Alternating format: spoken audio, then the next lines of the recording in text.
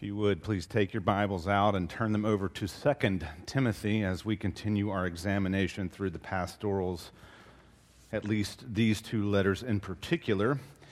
As you know, we've been making our way through 1 Timothy and completed that last Sunday, and we'll begin our examination of a little bit shorter letter in 2 Timothy that Paul wrote to this young pastor in Ephesus. And of course, when we remember the themes of 1 Timothy, of Paul specifically dealing with false teaching being very high on the list in terms of what is good, right, and true. How do we identify what is false? And then once we identify what is false, how do we as believers in the church deal with that? So he dealt with that. He dealt with how worship should look in the church, the qualifications for servants and leaders, the qualifications for widows, how we treat one another, how the wealthy are to use their wealth, and how we are all to love and serve. In 2 Timothy, he doesn't completely abandon those themes. He'll touch on some of that stuff. But the primary goal of 2 Timothy is to remind Timothy that we live in trying times, that we live in times of hardship and persecution, and how will we stand? What will we do? And so Paul is reminding Timothy or encouraging Timothy at this point, saying, these times are upon us. Now, he's saying this 2,000 years ago-ish, 2,000-ish years ago. Trying times are upon us. How shall we live? And he roots all his instruction in the gospel. Well, in 2022, we can continue to say, trying times are upon us. How shall we live in the face of those? Which is why I think 2 Timothy is a great encouragement to us as we see life unfold in this world. And I don't just mean spiritually speaking. I mean even in the political nature and volatility of the world we live in. What is the ultimate answer to these questions that constantly come and bombard us? Well, we have to constantly come back to what is true, what is right, what is good, and what is beautiful. Because the world wants to suck us into a position of volatility, of refusing to see the image of God in other people and drawing battle lines, demonizing people, making people or people who they would claim to be the enemy, quote unquote, as something unhuman. And as believers who have a Christian worldview, we have to fight to remember that humans are created in the image of God.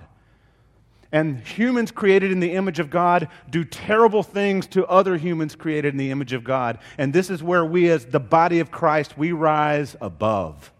And we will not get into that game. And so how shall we stand in the face of persecution? I hope you will come back week after week to hear how Paul encourages Timothy. But this morning, it is not my practice to typically do 2 verses of Scripture, but as we're laying the foundation for Timothy this morning, the second letter to Timothy, we're just going to cover these first 2 verses here in 2 Timothy. So follow along with me now in your Bibles as we read these 2 verses, this introduction to this letter, and we begin to unpack it. Beloved of God, this is God's infallible, inerrant word. Paul, an apostle of Christ Jesus by the will of God, according to the promise of the life that is in Christ Jesus. To Timothy, my beloved child, grace, mercy, and peace from God the Father and Christ Jesus our Lord.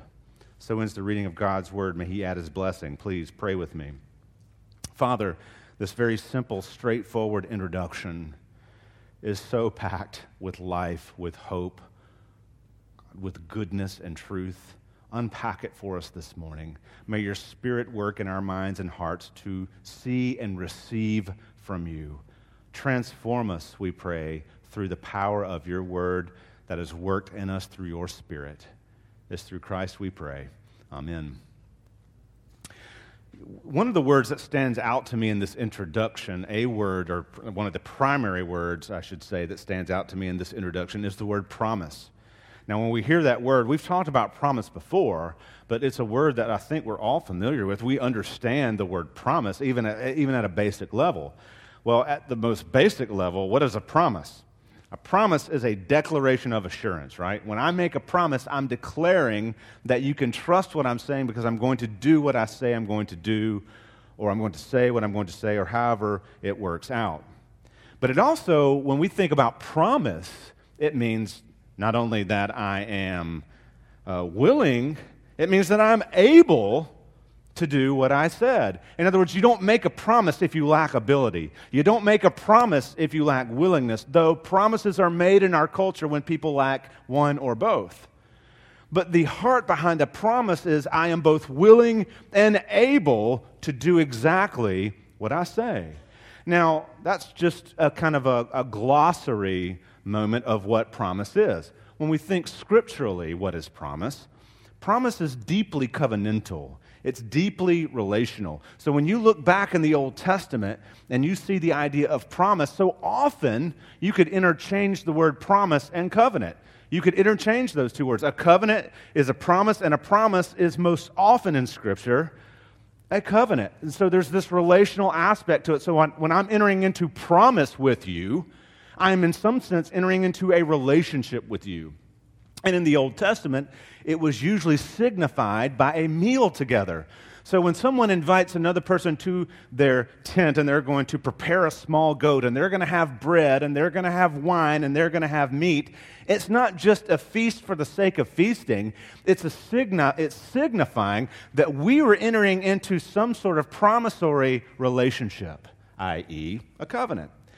And so when we think about this word, it implies a guarantee about life because God's covenants and promises are often connected with life.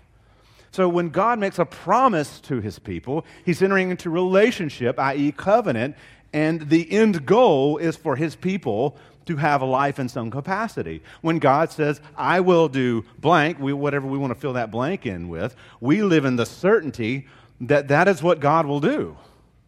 One of those examples, that Jesus, when he's leaving the earth, he tells his disciples, I will never leave you nor forsake you. Beloved, that is a promise. I will never. He's not saying if the circumstances are right. It is a promise from God the Son to his people. I will never leave you nor forsake you. To what end? That we might have life, that he might be present, that we might be preserved. That's the whole goal of promise, is life. It's a promise. When God says, I will never leave you nor forsake you, or Jesus does, it's also a promise of presence. You hear that relational aspect. I am with you. I'm in relationship with you. I'm sticking with you. I'm not leaving you. That's the point of it.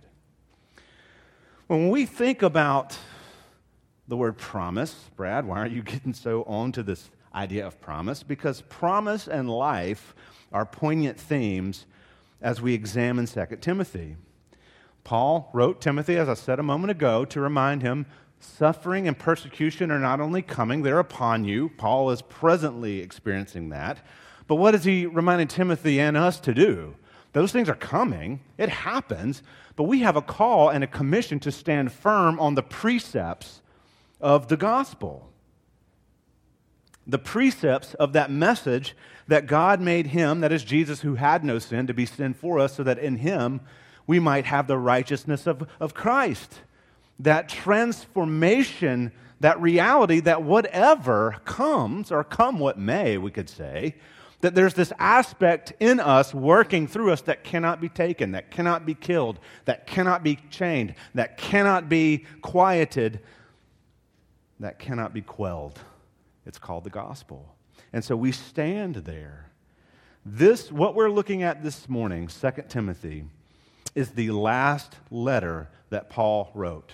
And as we get into it, you'll see he clearly anticipated his own execution. He knew his days were numbered. And as he'll instruct us, and we know from history, Paul ran his race faithfully. And you know what this letter stands to do? To exhort you and me to do the same thing, to run our race faithfully.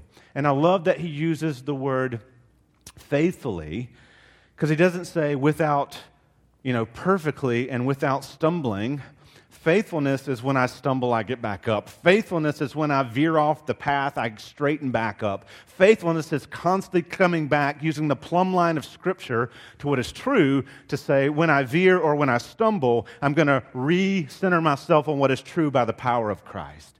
So Paul is exhorting us to follow his example, to run our race faithfully. And this promise and life motif should inspire courage in us. And we've often said courage is not being afraid. It's willing to do the right thing in the face of our own fears. It needs to inspire confidence in us. We can trust. The basis of confidence is trust. When we're confident in something, we trust that it is right and good. And so Paul's encouraging us to be confident in Christ as the people of God. And as we know, God's covenant love has never, ever guaranteed ease. Ever. Never. Ever once. It's never said, I love you so life will be easy, but what it does give, what it has guaranteed is life, the life of Christ which cannot be taken, hope, that sense of I have hope in something beyond myself, and peace, that inner sense of contentment that I belong to Christ. He has rescued me, and I will never just be twisting in the wind. Whether you believe that or not this morning, at whatever stage of hardship or grief or whatever you're going through, whether it feels like that is true or not, beloved of God, if you're in Christ this morning, that is true. And it is true despite the circumstances you find yourself or I find myself in.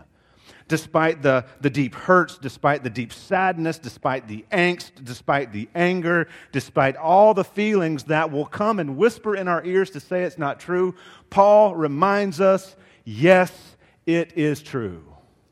And that is the hope of the Christian life.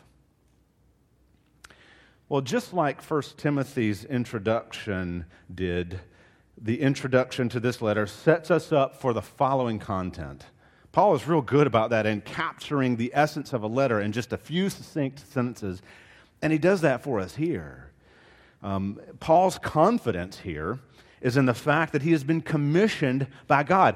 How does Paul run the race with excellence? Because God is working through him. His confidence stands on the fact that God sought him out, knocked him down on the road, confronted him with his own sin, raised him up in the newness of life, and sent him out. And so whatever he suffers, the chains, the beatings, the stonings, the being hit with sticks or shipwreck or lost or left for dead, none of that is the defining principle of who Paul is. Who Paul is a man converted, a man who's called, and a man who's commissioned by God. And so he's encouraging us to remember that of ourselves. You're not going to be an Apostle Paul, and neither am I. We're not called to be. You're called to be you, and I'm called to be me. But in the grand scheme of God, God has given us a commission that we might stand in hard times. Paul's favorite prepositional phrase, and he uses it a ton, is in Christ Jesus. He uses it here, he'll use it again, and he uses it in other letters. When we think about Paul's favorite phrase, in Christ Jesus, what we need to understand, why is it one he uses so much? Because that's where Paul located his own life. It wasn't in Paul's learning, not in Paul's knowledge of the law, not in Paul's ethnic heritage. It was in Christ Jesus. And he's encouraging us to locate our lives there. He's encouraging Timothy, locate your life there. So if you have life in Christ this morning, i.e. you are converted, you are trusting in Christ alone for salvation, that would be descriptive of you, then that is where we stand in the life of Christ. And so with those thoughts in mind, there's a central point I want for us to see, and it's this, that the Godhead gives life through the gospel, that the Godhead gives life through the gospel. So as we're looking at here, I'm taking this phrase right out of verse 1. The primary objective is to talk about Paul's description of the promise of life. What does that mean? What does that communicate for us? What are the implications of that? How does that ripple out into our own lives? What does that mean in how we live and how we carry ourselves and the ministries that we get involved with in our own personal callings? So all these things kind of come to bear. And you've heard me say this before, so I'm not saying anything I haven't said, but God's plan for His people is to give us abundant life. Now, the trick is do we live our lives actually believing that? Do we genuinely believe that the abundance that God wants to give us is an abundance of life? Because I tell you, it's so easy for us to listen to the whispers of the enemy when life gets hard. Maybe we're going through a tragedy. Maybe our job is killing us. Maybe we're having family turmoil. Maybe we're having disease or illness that feels so crippling. Maybe we're having mental and emotional issues. And for Brad to say, God wants to give us the abundant life, we look at our circumstances and say, my life doesn't feel very abundant. And that's exactly where Satan wants us to camp out. But if you're in Christ this morning, I don't deny any pain you might be going through, both physical, emotional, mental, or whatever tragedy or trauma you're dealing with. But I want you to know that the voice of Christ says you have abundant life in Him, and there is hope even beyond that turmoil. Now, the question to us is, will we believe and trust in that? That is the question that we all must answer. When Paul lays this out, so as we look at verse 1, we're kind of looking at the divine commission of Paul. Paul's commissioned by God for God's purposes to execute God's plan. So immediately, Paul, an apostle of Christ Jesus by the will of God, according to the promise of the life that is in Christ Jesus. So Paul identifies himself as the sender. Now, as you might know, or maybe you don't, as clear as this seems to me and to many, many, many people who have studied 2 Timothy, there is some liberal scholarship that try to debate that Paul didn't send this letter. When you look at the letter, it is consistent with the language of 1 Timothy. It is consistent with Paul's gospel philosophy and everything else. There is no doubt that Paul wrote this letter and that he wrote it to his young disciple, Timothy, who was at Ephesus. So we will leave that text criticism stuff to the side because it has no bearing here. What Paul does do, so he's Paul, he's telling you, I'm the one sending the letter. And then he begins to describe himself. An apostle of Christ Jesus. Now, we'll stop right there for just a second. This is how Paul makes his primary identifying mark. He is an apostle of Christ Jesus. Just like with the first letter, we need to make this point. The word apostle is just a Greek word. That's literally a transliteration of the Greek word apostolos, which just simply means to be sent. So in some general sense, Paul is saying, I am Paul, and I am sent by, or I'm one who is the sent of Christ Jesus. He's been sent by Jesus to do his work. But when this word is applied to Paul, it's not just the general that he sent, although that's true. It has a much more specific interpretation as well. That Paul is not just sent generally by Christ. He's been sent personally by Christ, having been commissioned by Christ, confronted by the risen Christ, and given the authority of Christ. So that now when Paul speaks, he speaks with the authority of Christ. His words are the words of Christ. And so when you get into, does the office of apostle continue on into this day and age? Well, it can't possibly. Because to be an apostle was to have seen the risen Christ and been instructed by him, and there is no one in this day and age who makes that claim. So for Paul, he is telling you that what I say to you now, because he's an apostle of Christ Jesus, that what I say to you is authoritative, and that everything within this letter is the Word of God. That's exactly why that apostle of Christ Jesus is there, to remind us the authority and the authority of the Word itself. But this apostleship, he's not just an apostle, he's an apostle of Christ Jesus. You have this little prepositional phrase there, of Christ Jesus. In the Greek, that's written in such a way as it's possessive.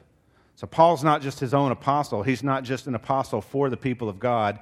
He is an apostle who quite literally is possessed by Christ. Christ possesses him. He's showing Christ's ownership. In other words, his life and work, his ministry, everything that he does is the work of Christ through him, because he's not his own. He is of Christ. Now, this is where you and I can make a similar claim. If you're in Christ this morning, you are also of Christ. You are not your own. You don't labor for your own goods. You labor and live and love for the glory and exaltation of Christ. Now, we don't do that perfectly, do we?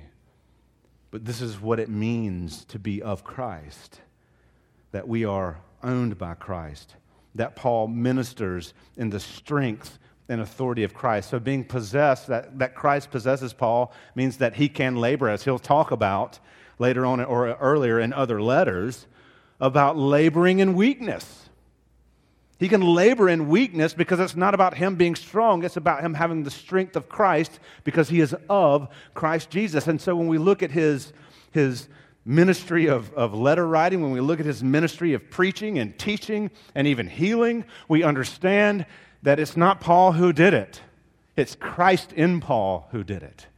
And Paul, by saying, I'm an apostle of Christ Jesus, is making that very boast. He's not boasting in his abilities. He's boasting in the fact that who I am, what I do, how I live, is all of Christ. That is super humility. And may we learn to imitate that type of humility, to lay who we are at the feet of Christ and say, it is not about me.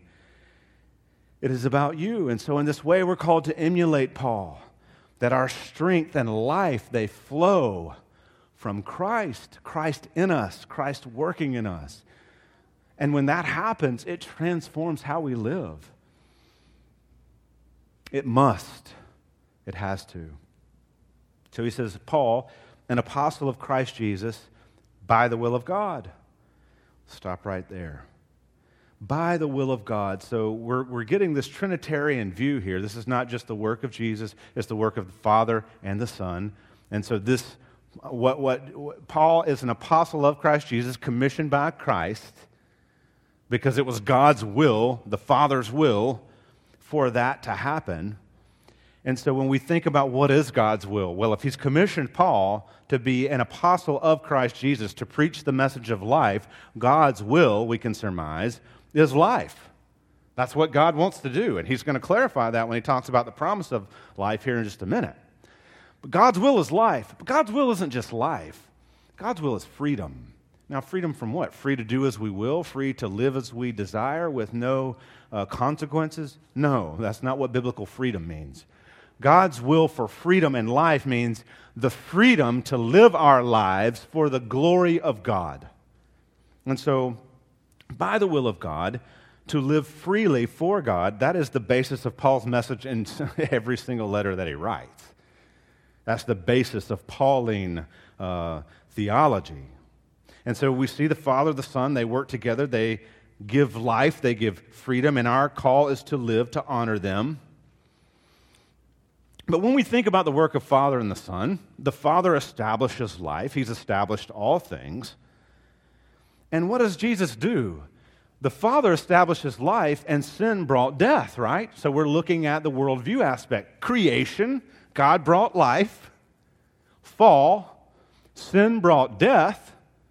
Redemption, Jesus comes to rescue his people, restoration, and seals life for the people of God. There it is. There's that four-pronged thing for us. So the Father establishes life, Jesus seals it, and he seals it in such a way that it's miraculous because we live in a culture of death.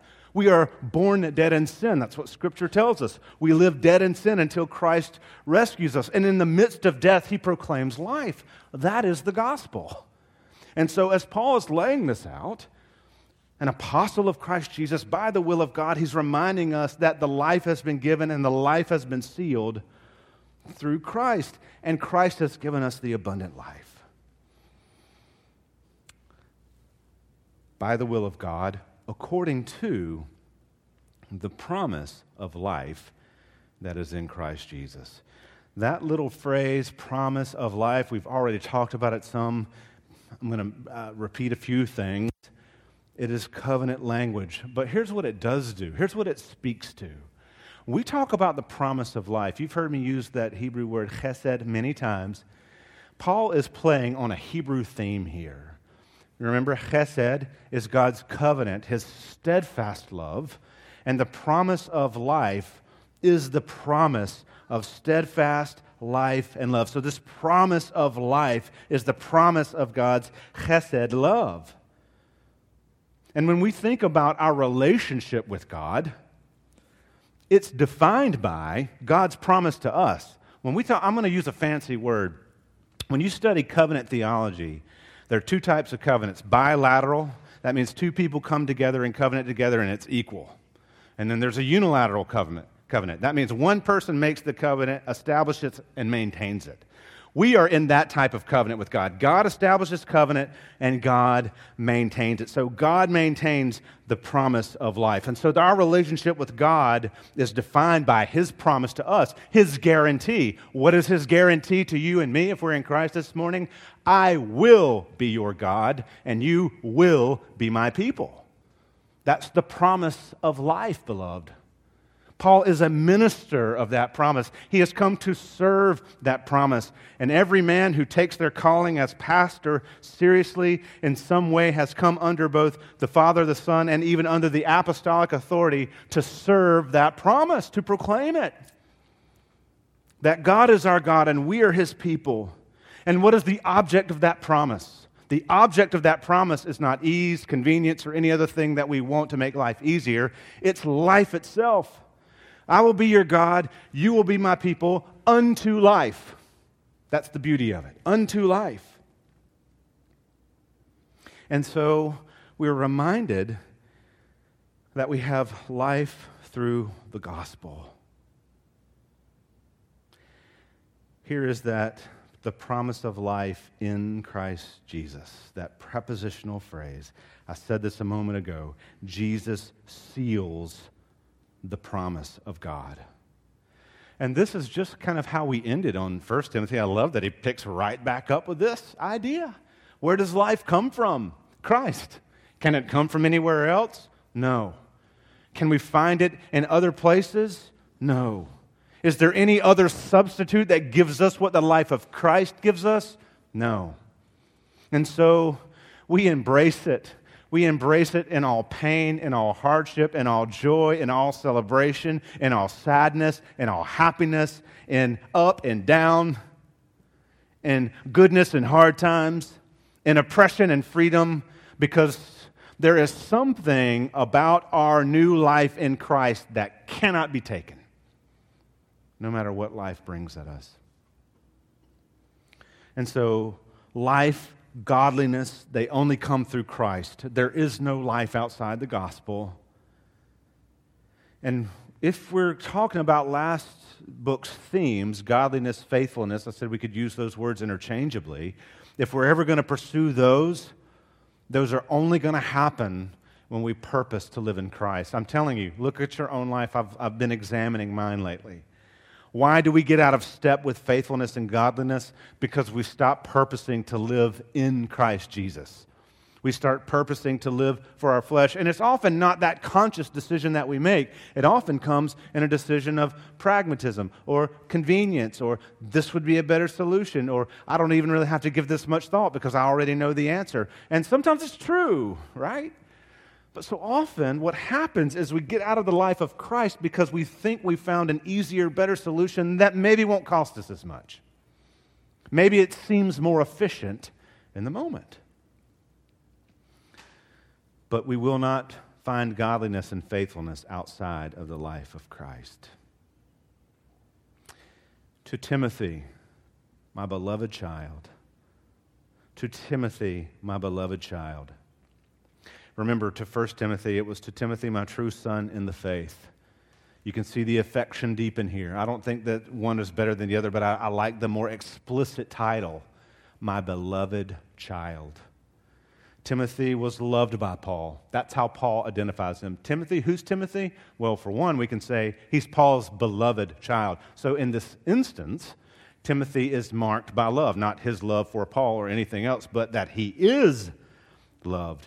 And I don't think it's too far a stretch when he says, Timothy, my beloved child. Of course, Paul loves him, but who else is Timothy loved by? Jesus. So by identifying him as beloved, he's reminding us and Timothy, every reader who would ever read this, that Timothy is loved by both Paul and Christ, that Timothy is identified as an object of love. I've said this before, but it bears repeating. I don't think we can hear this enough. In Christ, we are identified as objects of love. We are the beloved. Yes, we are saints. Yes, we are new creatures. Yes, we are the righteous. Yes, we are the body of Christ. All those are true. We are. May we never forget we are the beloved.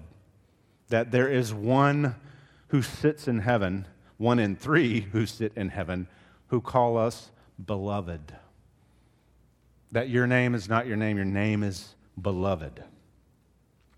Then Paul kind of brings this introduction to a close by giving us these three themes: grace, mercy, and peace, and they're from God the Father and Christ Jesus our Lord. And so let's start here. When we look at the word grace, it's so easy to comb over that word just because we hear it so much. We think that, we all understand that we're people of grace and God gives us grace. What is grace? Very simply stated, it's God's love, it's God's favor that is meant to teach and shape us. It's not meant to excuse. Don't think of grace as the divine excuse to do what I will. No. Grace is God's love and favor that is meant to shape us.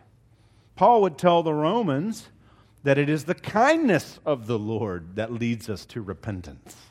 The kindness of the Lord. We're often not used to hearing that. Often it's judgment. But we could just go a step further, say, did Paul mean mercy? Maybe. Did Paul mean grace? Maybe. Or maybe some combination of those two by saying kindness.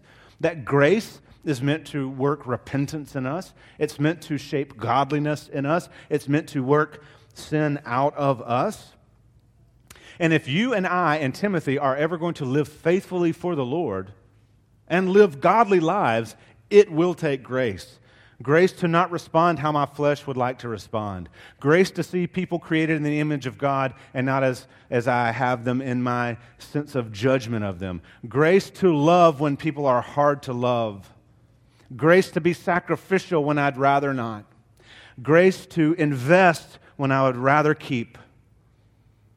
Grace to give away when I'd rather take. We need grace, because it doesn't come natural to us to be gracious. That has to be worked in us. What comes natural to us is to lack grace and to be judgy and to be selfish. Grace, mercy. This word mercy here is really unique to the pastoral epistles, and it makes sense to me as a pastor. I understand why.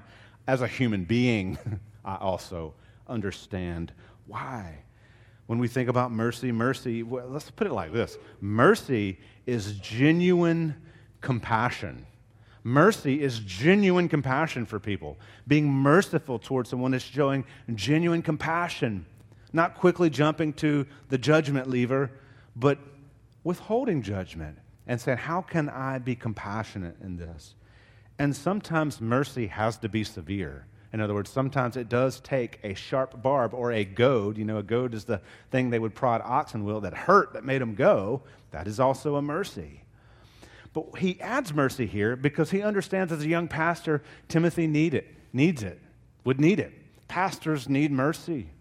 People just like you, we struggle with the same things you do. And we all in this room bear burdens, and sometimes pastors bear a few more burdens because they're bearing the burdens of other people. So Paul is reminding Timothy, because remember, the church is reading this, so he's reminding Timothy in the church, show mercy to your leaders. But leaders, extend mercy to your people. You don't have to rule with an iron fist. Love can do the thing it needs to do when we do it rightly. Right? So mercy. When we think of mercy, it is, we said it's genuine compassion. It is God's kindness and living life in community. You can't have a merciless community. When you have a merciless community, you have death. And this is where we as believers need to be quick to show mercy and very slow to judge.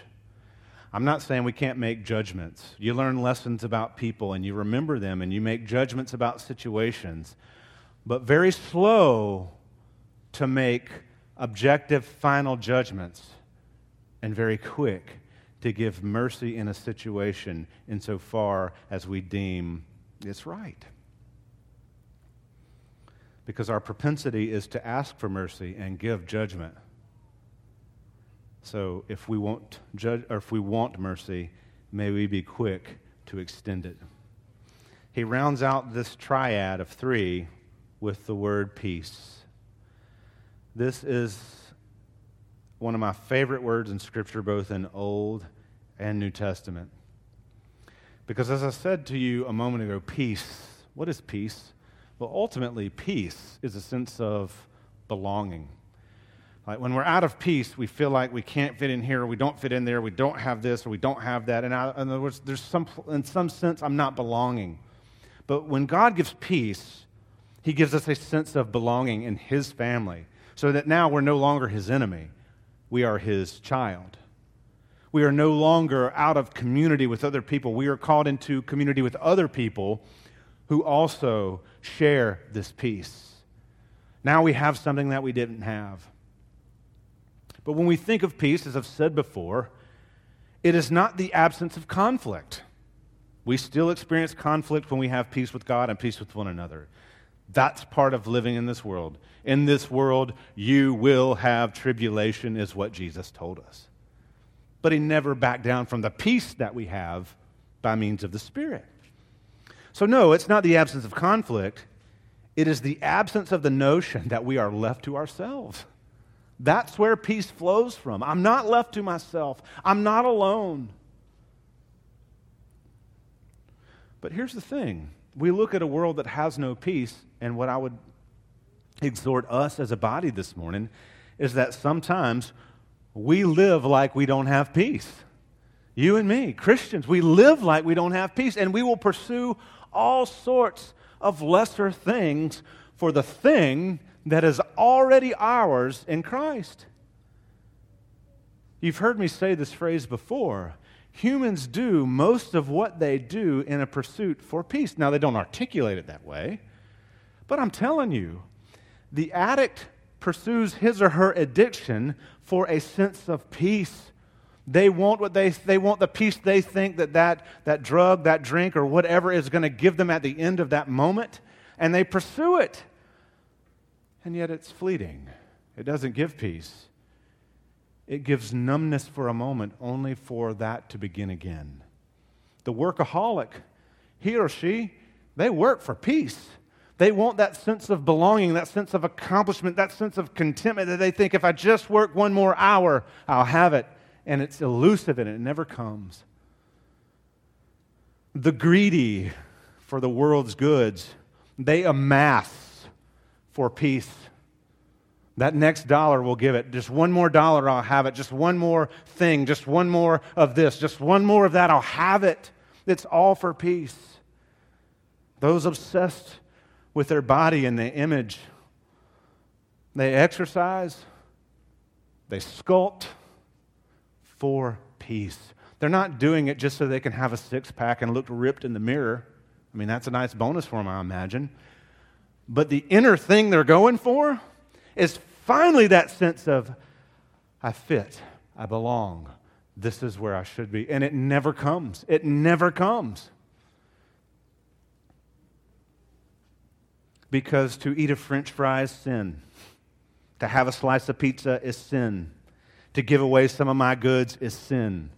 To not pursue that addiction is sin. To not work until I'm dead is sin. I'm telling you the false ideas that happen around peace. So people do those things for peace. And here's what I would say to you. That peace, that shalom, that eirene, that's the Hebrew and the Greek, is in Christ. Working, body image, money, that addiction, those things, what those things lead to is ultimate death, because they promise a life and they just keep tempting you. Come one step on, come one more step, come one more step. And what you don't see behind that object is there's a cliff and they're just drawing you in to fall off it. But when Christ says, come to me, he doesn't say, well, if you'll come, I'll give you peace. He picks us up and says, in me, you have peace. Paul is telling Timothy, labor in the peace of God. Brothers and sisters of the chapel, labor in the peace of God. Why? How do we know that we have it? How do we know that it's objective? Because it is from God the Father and Christ Jesus our Lord. These blessings flow from the Godhead, and they are completely His gift to us. Two words here that should stand out. The word Father, that, not everybody had a great relationship with their dad, and that's another point. But in this context, when we think of Father, think of protector, think of provider, think of connected relationally. That this God the Father is our protector. He is our provider. We do have a relationship with Him, and He gives all that we need to flourish, to not just survive, but to flourish in truth and salvation. And I love that Paul here connects Jesus, or Christ Jesus our Lord. We can't miss what he's doing. He's connecting the humanity, Jesus, the man who was born and lived, and the deity, Christ the Lord. He's bringing these two together, reminding us that the incarnate Christ, the God-man, that these things are sealed in Him. As Lord, He is ruler. He is covenant keeper. He is King. And as Jesus, He was the sacrificial lamb who came and was crucified, dead, and buried. And on the third day, He arose from the dead, and He ascended into heaven to sit at the right hand of God, the Father Almighty. And from there, He will come to judge the living and the dead. He connects His lordship and His sacrifice and says, these things are sealed in the blood of Christ who rules and reigns. And so why do we have promised life? And why do we labor from that point of strength? Because Jesus reigns and the Father has commissioned. We can endure precisely because God gives us His life. So often we forget that our most pressing need every day is to be immersed in the life of Christ. To be immersed in the life of Christ. We'll chase life in any number of things. I listed off a few just a moment ago. And no matter how often humans come up empty, we can still be compelled to pursue those idols. But it might work this time. It might give me that sense of whatever this time. But as Christians, we're called to stand. We're called to stand. And we can only stand in the power of the life of Christ. Timothy and his pastoral ministry represents exactly what we all need to remain faithful. We need grace, we need mercy, and we need peace. We need boldness in the face of opposition. And we always have to remember that we too are beloved. And the love that marks us is a love that carries us through, and as the hymn writer says, it is a love that will not let us go. Be encouraged this morning as we root ourselves in Christ Jesus, because the promise of life has been sealed in Christ Jesus. Please pray with me.